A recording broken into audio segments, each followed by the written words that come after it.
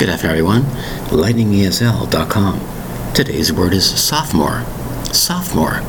Notice the spelling of the word sophomore. 3 distinct syllables.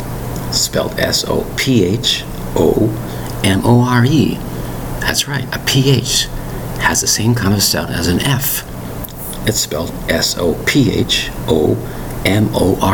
Sophomore. Who or what is a sophomore?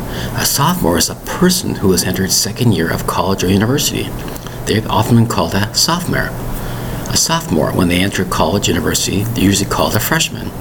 They're going to the second year or third, whatever, they're called a sophomore before they graduate.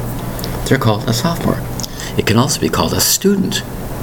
In the second last year of high school is called a sophomore.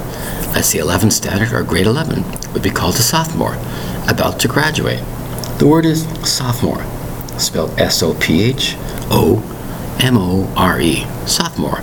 An interesting word. 3 syllables. Sophomore. Thank you very much for your time. Bye-bye.